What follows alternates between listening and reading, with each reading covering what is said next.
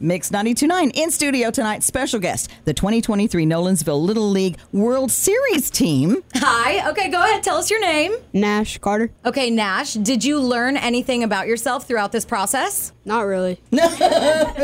He's like, I already knew I was a baller.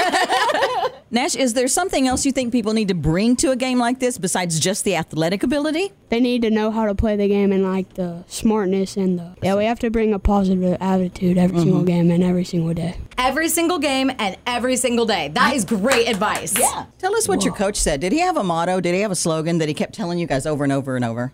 He did, but I can't remember it. You know, I think that speaks volumes, honestly.